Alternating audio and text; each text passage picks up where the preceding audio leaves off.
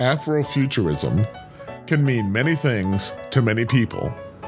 It's been used to describe a myriad of literary, artistic, musical, cultural, and technological contributions by African Americans. Hi, I'm Milton Allen Turner, and this week I'll be giving my take on Afrofuturism and explain why Black time travelers always want to go forward and never backwards in time. Welcome to this week's episode of Worldviews. As a fan of science fiction, I've joked for years that Black people have a very different view of the genre, particularly when it comes to stories that involve time travel.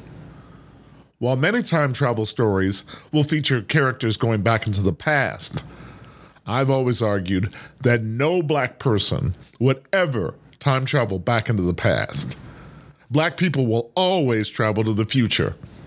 White people often view the past with nostalgia, reliving glory days of the past or wishing to bring back some perceived past greatness.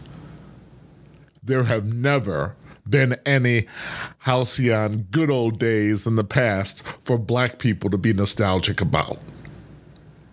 Not only has history been particularly brutal for Blacks, like William Faulkner noted in Requiem for a Nun, the past isn't even past. It's very much alive and present for Blacks. We figure the future has got to be better, and so it's our only safe bet. The NBC TV series Timeless, that aired from 2015 to 2016, was one of the few science fiction stories that's dealt with this problem head on. The show featured a scientist, Rufus Carlin, played by the actor Malcolm Barrett, who was the only person able to pilot the time machine called the lifeboat. But Rufus only does so reluctantly because he's keenly aware of the racism he will and does face as a Black man. But even the future can be problematic for Black people. As author N.K. Jemisin noted in her 2013 essay, How Long Till Black Futures Month, many depictions of the future, like the cartoon The Jetsons, have no Black or brown people in them at all. Jemisin noted, quote, even the family android sounds white. Not only have Blacks been dehumanized in the past and discriminated against in the present, we now apparently have been eliminated from the future. As a result, Blacks have had to write counter-narratives to tell our own stories and to give voice to our own experiences in response to the familiar dominant narratives written about us or that entirely exclude us. Trinidadian writer Earl Lovelace said, quote, our experience has had as its central theme not slavery and colonialism, as is often thought, but the struggle against enslavement and colonialism. I often paraphrase that the Black or African American experience is similarly not rooted in slavery and racism, but in the struggle against enslavement and racism. Afrofuturism is a movement or genre that was created in response to this struggle. Afrofuturism can mean many things to many people. Some see it as having been born in the music of Parliament Funkadelic. Others cite the comic book character Black Panther and his Kingdom of Wakanda, created by the writer Stan Lee and artist Jack Kirby, as examples.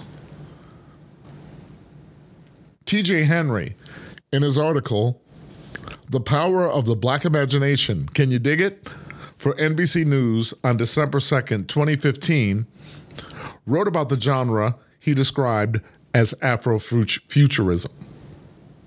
Henry said that Afrofuturism is, quote, a term coined by Mark Deary, an American author who defined it as speculative fiction that treats and addresses African American concerns in the context of 20th century technoculture, and more generally, African American signification that appropriates images of technology and a prosthetically enhanced future.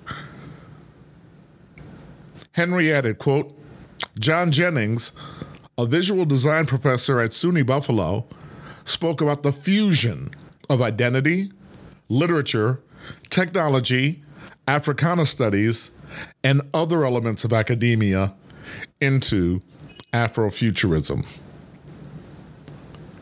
Most of these stories are told through graphics and comic strips, like the ones Jack Kirby and Stan Lee, who created Black Panther. Jennings made a point during a lecture that Afrofuturism is imagining ourselves in the future, which is pretty audacious for us to think that way, seeing that we're not supposed to have one.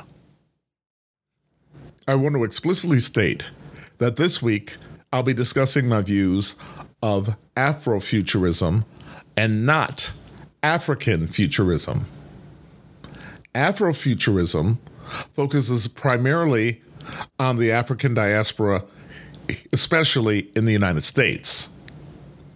Author Nnedi Okorafor defined African futurism as, quote, a subcategory of science fiction that is similar to Afrofuturism, but is more deeply rooted in African culture, history, mythology, and point of view, as it then breaches into the Black diaspora, but does not privilege or center the West.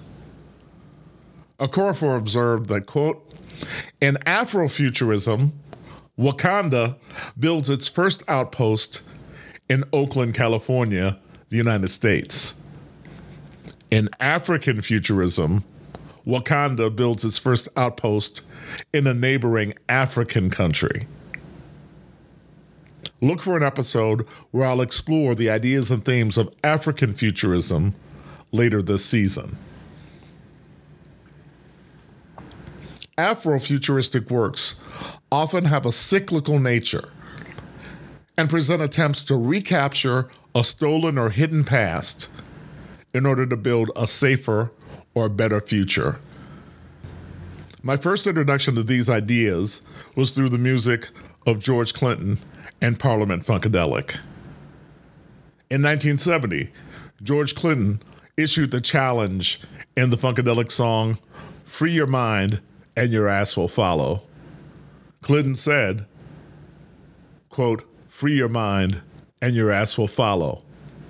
Freedom is free of the need to be free.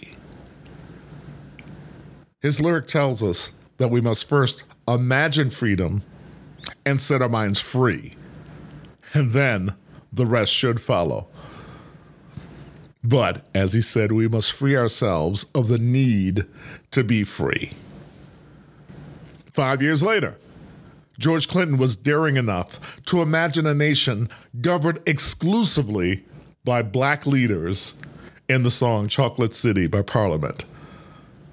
But in December of that same year, 1975, Parliament's album, The Mothership Connection, took it to an intergalactic level when George Clinton introduced us to Star Child, an extraterrestrial brother, light years in time ahead of our time, who, once upon a time called now, announced to the citizens of the universe that he had come to reclaim the pyramids, partying on the mothership, for he was the Mothership Connection.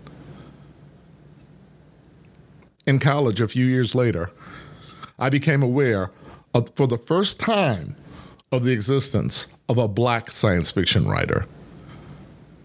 Octavia E. Butler is often cited as a major influence on Afrofuturism. Her novel, Kindred, explored the troubled relationship Blacks have with the past, as its protagonist Dana, a young Black woman, is repeatedly pulled back in time from 1976 to Maryland in 1815 to save one of her white slave-owning ancestors, Rufus, whenever he happens to be in danger. In her novels, Parable of the Sower and Parable of the Talents, Butler tells the story of a young black woman, Lauren Alamina, who struggles to survive the dangers of a global climate disaster and economic collapse by trying to find a place where she can build a safe home and found a new faith, Earthseed. In these works, Butler melds past, present, and future and questions prevailing assumptions about race, class, gender, and power. Over the past year, the Smithsonian has sponsored and organized several events on the topic of Afrofuturism. According to the Smithsonian Air and Space Museum's website, quote, Afrofuturism is the reframing and reimagining of the past, present, and future through a global Black lens. A multimedia movement rooted in issues of social justice and equity, it centers African and African American contributions to the advancement of science, technology, and culture, and is often explored through music, art, and literature, unquote. The Smithsonian's collection of Afrofuturistic artifacts include Octavia Butler's typewriter, the Black Panther suit from the Marvel movie, and Parliament Funkadelic's mothership from the P-Funk Earth Tour of the late 1970s.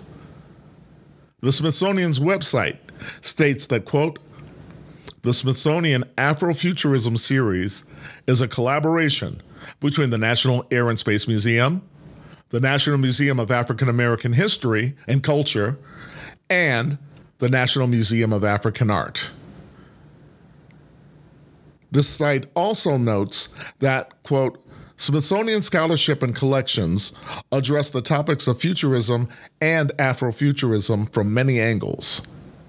Each of the three collaborating museums brings a perspective on the topics that include the prevalence of Afrofuturism in science fiction and how visions of the future affect space exploration and today's technological landscape,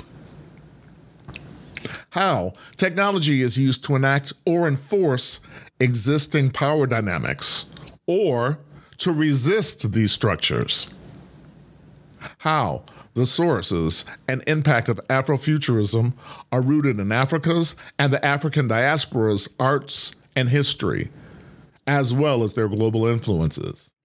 Not limited to fictional depictions of the future, this collaboration will examine what the future looks like today and how the future addresses issues like post-colonialism, climate change, and urbanization, unquote.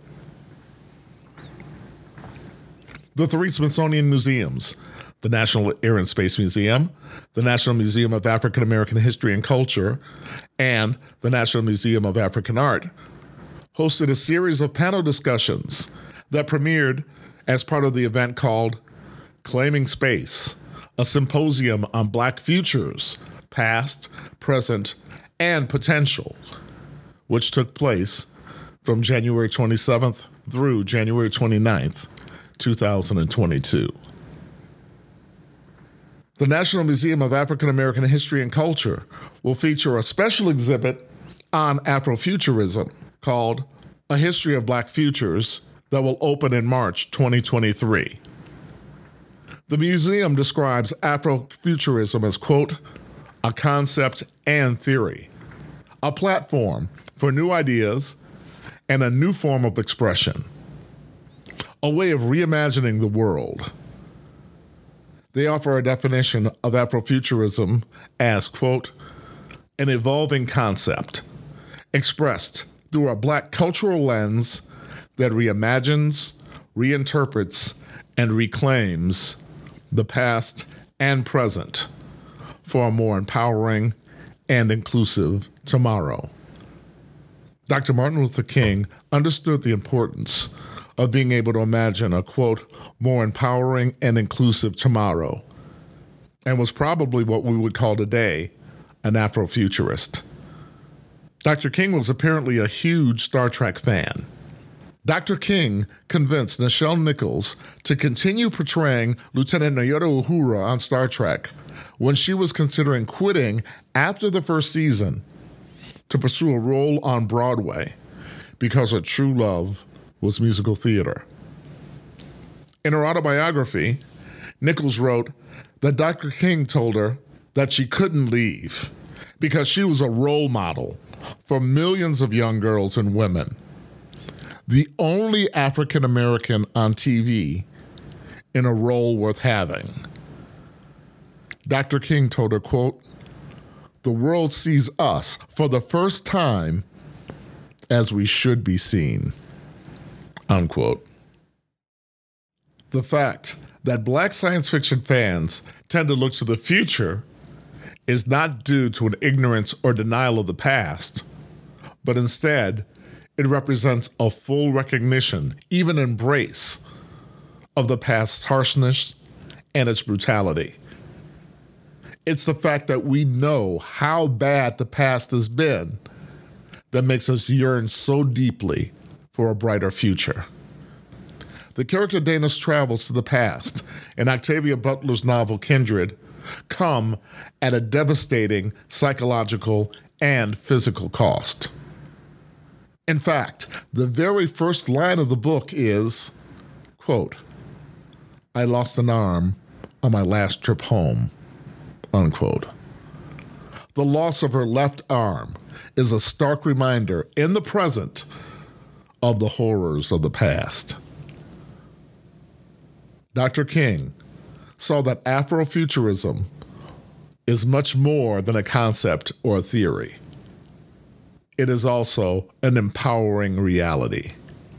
Being able to see ourselves as not merely surviving, but thriving in the future is critical.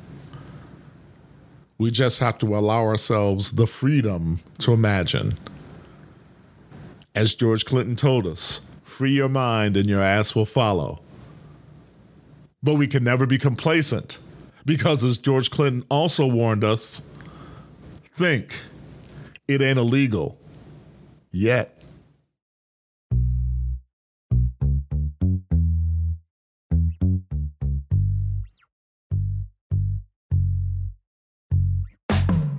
Thank you for listening. I hope you've enjoyed this week's show and that you found something in it to spark a deeper conversation, leading to greater understanding. I'm Milton Allen Turner, and I invite you to join me again next week for more